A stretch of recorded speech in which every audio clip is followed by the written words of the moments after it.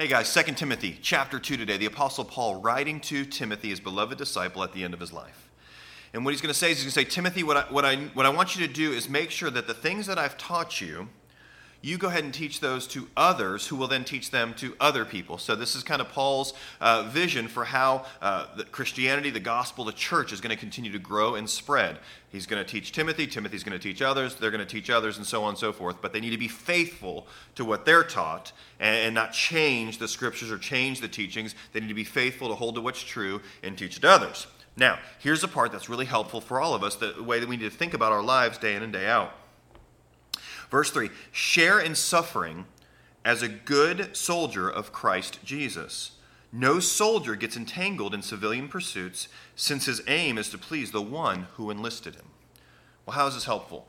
Our mentality, Christian, your mentality has to be that you are enlisted, if you will, in the Lord's army, okay? You have Christ who has enlisted you, and he has said, here are your marching orders.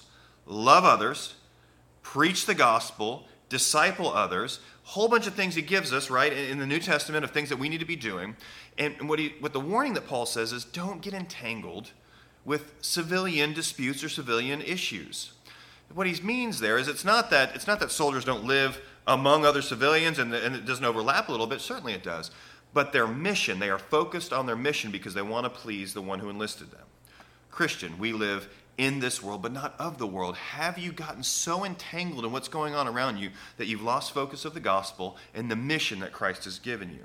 Let me encourage you to ask God, show me, have I got off track? Am I just focused on all these things that non-believers and those who do not love Jesus, that they're focused on, and I'm focused on them too, and I've forgotten the mission of the glory of God and the gospel going out to all of creation and discipling those who come to faith. That's what we need to be doing.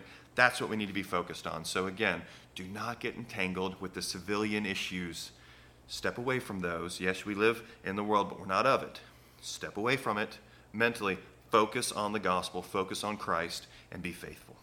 Have a good day.